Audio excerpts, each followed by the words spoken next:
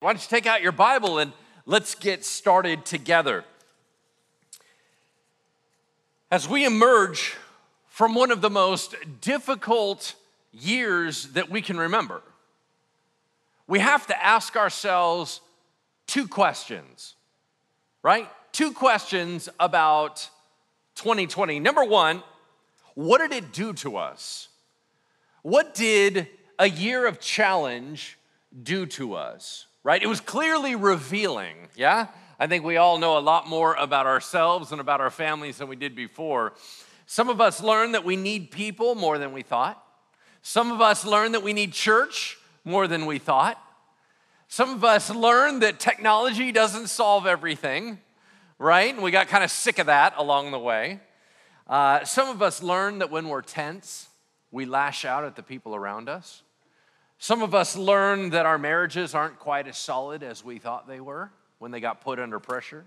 Some of us learned that our businesses are more fragile than we assumed, right? Did it make us better? There are some of us that really thrived this last year because we finally got the dream of having our family around. Like, they didn't have anywhere to go, right? So we had the kids at home, we had our spouse at home, and everybody was kind of jammed together, and we crave that family experience, and that was marked out as something pretty awesome. Some of us learned that we desperately needed more time with the Lord, and all this cut away distractions, and we actually had more time with the Lord this last year than we've had maybe in a decade before that. Some of us were forced to handle some relational problems that needed to be handled kind of a while before that, and now that we finally fixed them because we had to, now everything is a lot more healthy, yeah?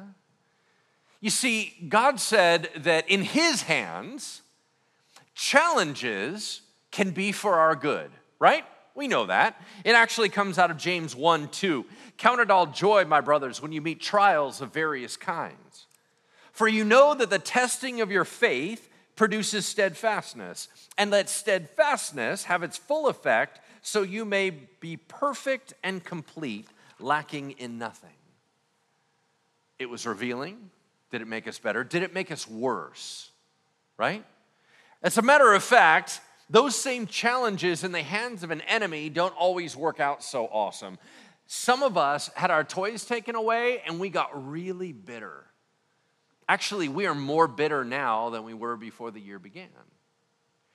Some of us took all of our frustrations out online, and we lost a lot of friends and a lot of acquaintances. Some of us started some really unhealthy habits in order to compensate and escapism, and now we're dealing with a whole new drama, right? So that's the first question. What did it do to us? The second question, in my opinion, is even more critical. What do we do now? Right? I mean, that's the key question. What now? Whatever impact that it had on us, we have a choice launching into 2021 to determine what are we going to do with what we learned? What are we going to do with how we've changed? What are we going to do with how things are now? We got some choices to make. And I'm going to lead you into the fill in the blank on either the sheet in front of you or that app. If you're following along with the app, that would be great. But go ahead and write this note down. Ready? We must become who we were built to be. We must become who we were built to be. Everything's been kind of shaken up. We've learned a ton of stuff, but we are still now becoming what God intended for us. So welcome to 2021. This year at Bridgeway is the year of becoming. We are becoming what God intended, and we have all kinds of designs to be able to help you become who God has made you, who He's planted within you. For whatever reason, God has designed this life to be one based on process. I know not all of us like process. What I like is being able to have a ready-made meal. I remember, and some of you aren't old enough to remember this, but do you guys remember frozen dinners? Right? Like, I'm talking about old school, not the new ones where they're like actually have some health to them, right? I'm talking about old school where it was in a little tray and you put that in the oven and then bing, it was out. I love the idea of instant whatever. I don't like the idea of process, of making stuff. Some of you are great in the kitchen. Let's just say that's not my greatest gift. So I don't like the process. As a matter of fact, when it comes to maturing, I don't like the process of learning patience. I just want to be patient, right? I don't want to learn the process of finding and keeping and maintaining friendships. I just want to have friends and move on, right? I don't like process, but everything God built into this life is based on process. I don't know why he did it that way, but he did. Human life starts as a totally dependent child until you grow into independence. Oak trees began as acorns. Businesses and institutions began as these shaky startups, and then we'll see how it's gonna go, right? Friendships begin with all these questions, and then they're built over experiences. Christians start out as born-again spiritual infants that have to grow up and mature. I know we don't like that, but we're all becoming something. We're becoming someone. The question is, are we becoming the person that God designed us to be? And there are ways that we can do that and ways we can go against that. But know this, you are not an accident. You are not some natural fluke. You are not merely the highest of all the animals. That is not actually true. I know that's what you've been taught all your life in schools and institutions. I'm gonna tell you, you are designed, you are purposeful, you are meaning-filled, you are unique, you are chosen, and you are precious. That's what God's word says. How do we become who we were designed to be? Michelangelo was famously quoted as saying, "Every block of stone has a statue inside, and it's the task of the sculptor to discover it." He said, "I saw the angel in the marble, and I carved until I set him free." God has a part, and we have a part in becoming whoever we are. God has a part, we have a part. God's part is he gives life lessons. And that's really what we've been walking through, life lessons. He does it through circumstances, pain, loss, joy, adventure, discovery. And then internally, God does things like creating inner pressures through dissatisfaction and longing and craving and need and dependency. And then God leads the process of transformation through his word, through the Holy Spirit speaking, through his church. That's his part. Our part is that we learn from his lessons by reflection, meditation, consideration, dialogue, prayer, right? And then what do? We direct our passions by seeking God's ways, not our ways, by turning to him in times of need, by harnessing our power and by perfecting our processes. We submit to his leading by obedience and correction and alteration and maturing. He's got a part and we got a part. He's got a part and we got a part. He's doing his part really, really well. Life challenges are happening. Internal pressures are occurring. Longing is occurring. Things are calling to us. Things are dissatisfaction based. So we got all kinds of God's peace moving around. Are we doing our part of the process to join in with him for transformation? That's the key question. So I was thinking, we haven't had a whole lot of big emotional disruptions as a society in recent years. The closest one I can think of is maybe 2008 when the market crashed and a bunch of people lost their retirements. That was a big deal, especially for a certain segment of our population.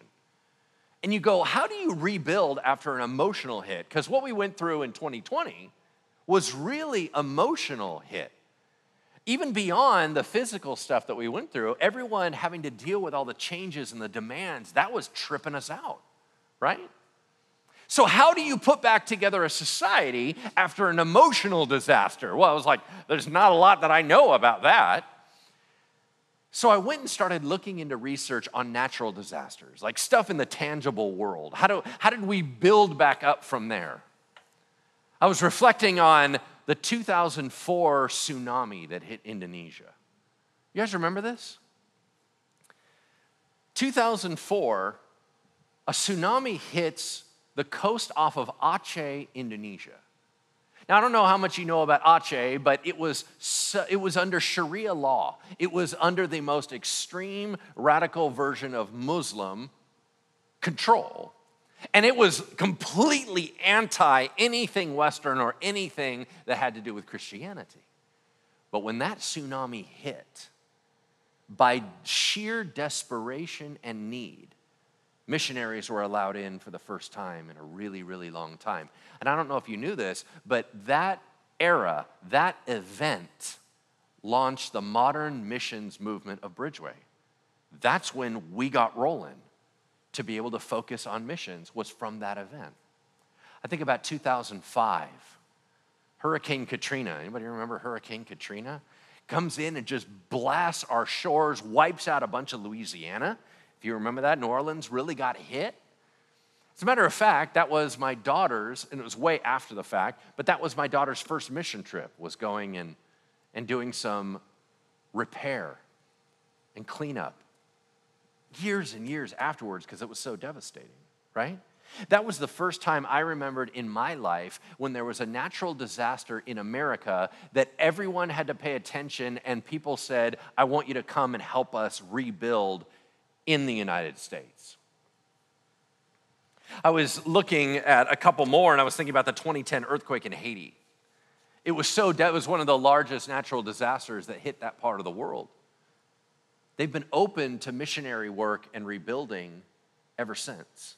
And it's the only reason why we have so many different missions pieces in there. So how do you put back together when something physically blows up like that? Well, I was reading this article from the, let me see here, the U.S. Department of Housing and Development. Wow, that sounds exciting, doesn't it? I'm reading this article and I was trying to figure out what they have found and learned all these years. And they came up with two really interesting points. They should be kind of one of those, oh, no kidding realizations, but it was very insightful to me. The first one they came up with was this: the most important aspect to rebuilding after a disaster is to rebuild homes. And the reason why is everybody needs a safe place, or they take their heart out of the situation. Everybody needs a place to settle. Everybody needs a place to be emotionally peaceful. Everyone needs a place to belong. So before you start building businesses and all the other roadways and everything else, you need to focus in on houses because it allows an emotional bond to buy into the rest of the rebuilding. That's interesting. Because here's what it tells me. If we're going to talk about internal and our rework and redesigning after we went through emotional difficulty, here's what it tells me. If the heart's not right, there's no energy or focus to build anything tangible. If we are emotionally bothered by what's going on in the world today, we're going to have a very hard time focusing on other projects. Here's what it told me. We have to rebuild from the inside out. You can't build from the outside in. A lot of us just want to shove our minds over into work and pretend like it's not there. That doesn't happen because you're still agitated. And as long as you're agitated, you're going to tear down what you build up. And I learned this: you can't just move on. Everybody just wants to kind of wash it and let's just move on. If you've had emotional impact, you can't just move on. You have to process it, then you can move on. The second thing I learned from the article that I thought was interesting was that whenever you rebuild with a proactive focus towards future risk. What does that mean? It means something went down and you got rocked. How do you build to make sure you don't get rocked again? That's what it means. In the article, it said most people don't prepare for a natural disaster because they don't understand risk or they think it won't happen to them. When you rebuild, you need to think about what we've learned since you built it the first time. You guys think about San Francisco. Y'all historically know the massive earthquake that happened in San Francisco. You can see pictures of it and all that stuff. I can tell you after that, the codes changed on buildings. Yeah? So that when another earthquake hits, and a number of small ones have hit, everything is built for resilience. It's built with that in mind. They learned a whole bunch. So here's what I learned about rebuilding and thinking about the future in mind. I learned that a rude awakening can be really helpful. Why? Because it reveals wasn't built right the first time. You guys, there was stuff that was going on in our lives that wasn't cool, and we didn't realize how unhealthy it was until the pressures hit of 2020. Now we're paying attention. That leads me to believe that this is our chance to make it better, right? Now that we know what are the errors, what are the mistakes, what are the challenges, what was so unstable, what was so fragile, now that we know that, when we rebuild and become what God intended us to be, there's some adjustments we need to make. And the other thing it made me think of is that outdated structures don't work. Outdated structures don't work. Jesus talked about this. He used an analogy. He said this. He said, you never put new wine into old wineskins. And you're like, well, I don't really understand what that means. Well, let me tell you. The skins were literally leather. They were made out of animal hides, and you would pour new wine into it, but the new wine had to what? Ferment. When wine ferments, it creates a gas buildup and creates external pressure. So the skin, when you pour it in, over time, has to give a little bit to allow for the bubbles and all the processing. So if you already have an old wineskin that is already given enough, stretched enough, it's not going to stretch anymore, and then you put new wine in it, and it now wants to stretch all over again, it just blows up. He said that's why you always put new wine into new wineskins. Why did he say that? Because Jesus came in to a society and a culture that had done the same thing for thousands of years. Same way, same way, same way. And he was about to make a whole bunch of changes. And people were like, you can't mess with that. You can't do that. And he's like, listen, if you're going to keep trying to add in the new covenant and what I'm about to tell you into your old system of religion, it's going to blow up. The only way for you to adjust to the changes I'm demanding is that you're born again as a new wineskin, then you have plenty of give. It's a brilliant concept. But what it makes me think of is perhaps some of the way that we used to be before 2020 doesn't need to continue on. Maybe we need some new, fresh wineskins going on because God's now shown us we need to be able to expand a little more without snapping. Yeah? So we got to talk about building God's way. Jesus had this kind of rebuke for his followers. His followers were going along after him, and they thought they were doing swimmingly, and he came up with this. Luke 6:46. Why do you call me Lord, Lord? Meaning, why do you keep referring to me as your king or your master when you do not do what I tell you? Everyone who comes to me and hears my words and does them, well, I'll show you what he's like. He's like a man building a house who dug deep, laid the foundation on the rock, and when a flood arose and the stream broke out against that house, it couldn't shake it because it had been well built. But the one who hears my words and does not do them is like a man who built a house on the ground without a foundation. When the stream broke against it, immediately it fell, and the ruin of that house was great. What was his point?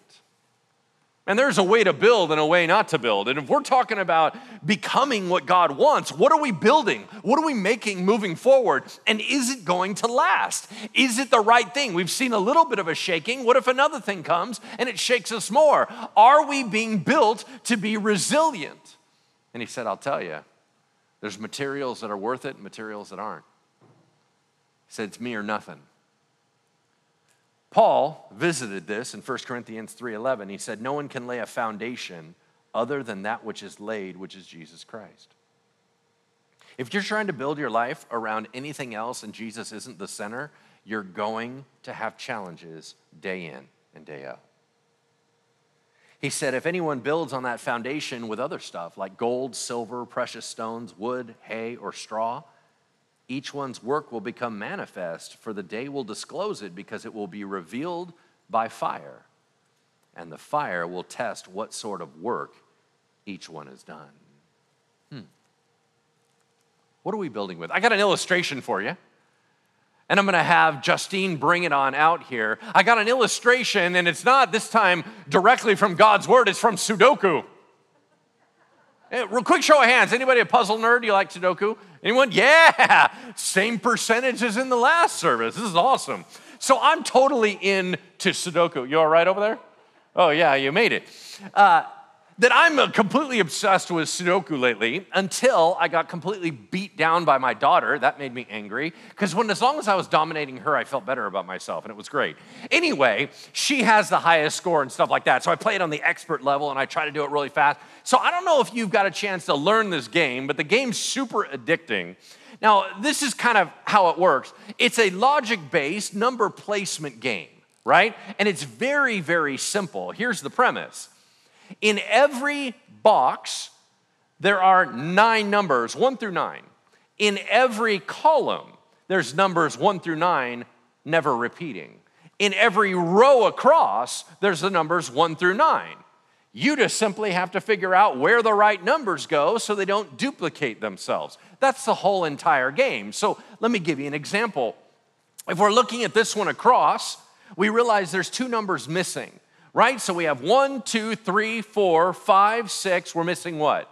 7 and 9 because we have an 8. So which one's 7 and which one's 9? Well, if you look down here, we realize there's a 9 already in that column. So this one can't be 9. It has to be 7. That makes the other one 9. Now, if you're going to try to check this box, you realize, you go, okay, what numbers is it missing? It doesn't have a 2. Well, this row cuts out all the 2s. This row cuts out the 2s, that leaves it right here, right? So we have a 2. Now, anybody know where this game came from? Any guesses? I guess Japan, right? Because Sudoku is a Japanese word. The answer is no, right? You know where it came from? New York. New York City, guess what year? 1979. Boy, that's pretty recent, huh? They started publishing it, and they never called it Sudoku, and they don't to this day, the first publishing company. They just put it out as a numbers game, and they've been publishing it pretty consistently since 1979. It caught on in the 90s. In Japan, they renamed it Sudoku, and then it got popular and bounced backwards to the game that we know right now. Now, here's what's interesting. It was actually, this concept was started by a Swiss mathematician in 1783, but it wasn't a game. It was a mathematical strategy to say you could do a block or a brick of 9 cubes and make them all fit together. So for him, it was about serious mathematics. We started screwing around with it in 1979. You're like, well, this is fascinating, Pastor. What does this have to do with my life? Right? Well, I have an answer for you. Whether we are still becoming, and there's nothing wrong, we're just still becoming what God intended in our normal lives, we have some squares to fill out. We just got to make sure to keep adding in the right numbers in the right squares. Because what happens if I put a 2 here? Problem is, it's now duplicated, and that would throw that one off. If you throw one block off, it throws the entire puzzle off, and you can't solve it. So whether or not we are just building our normal lives and we just have more to grow, we have to be very clear and purposeful and intentional about what numbers we're putting in what category. Or whether 2020 knocked our squares all over the place and now we look like Swiss cheese, that might be another reason we need to build strategically, or whether or not we realize some of our numbers are not and have never been in the right spots. We need to rebuild appropriately. How do we become what God intended? Well, there's 2 things. They sound easy. They're just a process. Number 1, discern the will of God. Number 1, discern the will of God. Psalm 127. I quoted it at almost every wedding I ever did. And it's this: unless the Lord builds the house, the builders labor in vain. Listen, whatever premise you're going to build your life upon, if God's not in the process, it's going to go askew. It's just how it works. So the first thing we must do is discern the will of God for our lives. Who did God make us? Because here's what's fascinating. Do you realize that there are thousands of options of Sudoku puzzles. How can you do that? Because if you move numbers around, then the whole thing resets. But it always can be solved appropriately. But all the puzzles look different. You can't put a 2 where I put a 2. Your puzzle's different. Your puzzle still gets solved. My puzzle gets solved, but they're very different. We just have to make sure that we have our numbers, whoever we are, however God's designed us, in the right place. That means that we spend a lot of time seeking who He is to learn who we are. So that leads us to step number 2. If the first one is discerning the will of God, what's the second one? Engage with the Holy Spirit's process. He knows how to make you better than you know how to make you. And He's going to do all kinds of stuff. Your job is to respond appropriately, right? So what did He give us to help build us? Well, listen to this passage, Ephesians 4:11. And God gave us the apostles, the prophets, the evangelists, the shepherds, and the teachers. Why? To equip the saints, that's you, for the work of the ministry, for building up of the body of Christ, until we all, what does all mean in Greek? All. Until we all attain to the unity of the faith and the knowledge of the Son of God, to mature manhood, to the measure of the stature of the fullness of Christ, so we may no longer be children, tossed to and fro by the waves and carried about by every wind of doctrine, by human cunning, by craftiness and deceitful schemes. Rather, speaking the truth in love, we are to grow up in every way into Him who is the head, that is Christ, from whom the whole body, joined and held together by every joint with which it is equipped, when each part is working properly, makes the body grow so it builds itself up in love. Here's the point. When you are becoming you, the way God will form the unique you will be with us, community. In a day and age when it is so tempting to just tailor everything to what you want to hear, you miss the very formation process. One of the greatest things about church is having the pastor say irritating things. Why? Because it's not in your normal loop. It brings challenge and debate, and it shines a light you won't normally shine. But nowadays, we think that we don't need it, and we can zero in and just listen to what we want to listen to. That's not going to work. It's the same reason why, as a church, I've always taught through the whole Bible, Old Testament, New Testament, prophets, history, gospel, epistles, all of it, apocalyptic literature. Why? Because God crashes us into stuff we wouldn't normally want to talk about, right? And this is what God's word says. How does God form us? 2 Timothy 3:16. All scripture is breathed out by God and profitable for teaching, reproof, correction, and for training in righteousness, that the man or woman of God may be complete and equipped for every good work. So what does this mean? How do we partner with the Holy Spirit in His process? It means self-reflection and giving some time to figure out who you are so we can put the pieces back together. It means putting in effort, like praying, reading the Word of God, getting connected to a small group or a missional community. It means intentional strategy, where you actually have to think through, who am I becoming, and is that the person I want to be? Or do I need to redesign something? It means partnering together to grow as one. Where else in society is there an institution that is fully focused on you developing spiritually than the church? Where else are you going to go? Because your only other option is to salad bar it yourself. And are you sure you always know what you need? Here at Bridgeway, we have so much planned this year of the year of becoming to help you become who God has designed you to be. You ready to hear it? Here's what we're going to do this year. We're going to kick off next week a brand new mini-series called Learning to Lament.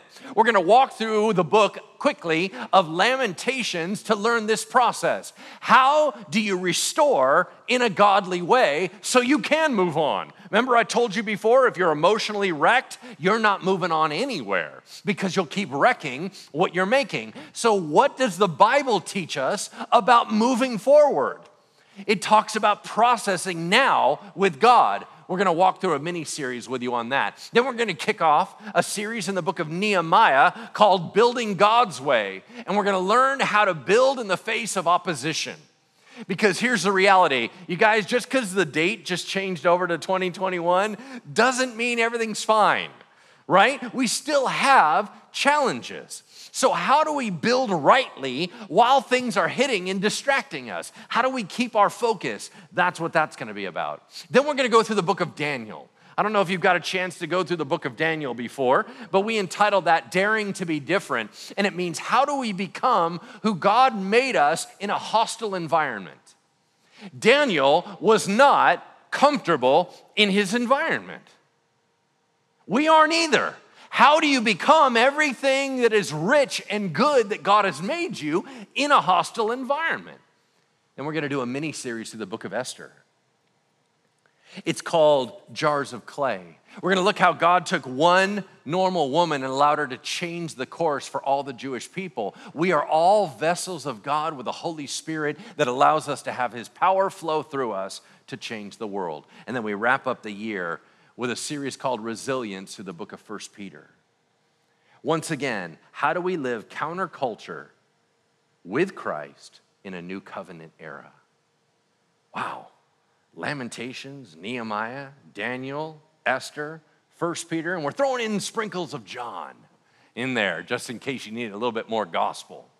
What's the point? The point is there is so much that we're going to consistently pour into you to make sure you are becoming who God wanted you to be. And be encouraged, right? God is so much better and more interested in making you full and complete than you are. Think about it this way. Doesn't the book of Philippians say, he who began a good work in you will be faithful to complete it? Man, be confident. Know that God's going to walk you there. Because what God builds is stronger than anything we could build. Amen? He knows how to do it. Think about what he said about his church in Matthew 16:18. And I tell you, you are Peter, and on this rock I will build my church, and the gates of hell will not prevail against it. When God builds it, it's built to last. Amen? Amen. Well, let's go ahead and pray, and I'll let you go. But let's just take a little bit of time to focus on the Lord here as we close out. Heavenly Father, you're the only one that knows. You know how each of our numbers get set up. You know how each of us are unique. You know that we can't just copy someone else. You know we can't just accidentally live. You've taught us all that in your word, that there are ways to build our lives that matter, that last, and that are honoring to you. Lord, our whole point in being here is to connect with you and bring you glory. So I pray right now, Father, that you would inspire us, that you would light a fire of becoming, that you would light a fire where we submit to your ways, that we lift you up not only in our minds, but we lift you up in society. God, I'm praying that you would show us new and exciting revelation and vision so that we might walk into this year with anticipation. You have been so good to us. As Christians, Father, we walk through 2020 knowing that our Heavenly Father was in control. And we do the same thing for 2021. It doesn't matter what comes. We have always been in the palm of your hand. For that we praise you. And we know that in that same palm, Lord, we are like clay. And we ask that you would mold us and shape us into exactly who you built us to be, that you might be glorified. In the name of Jesus we pray. Amen.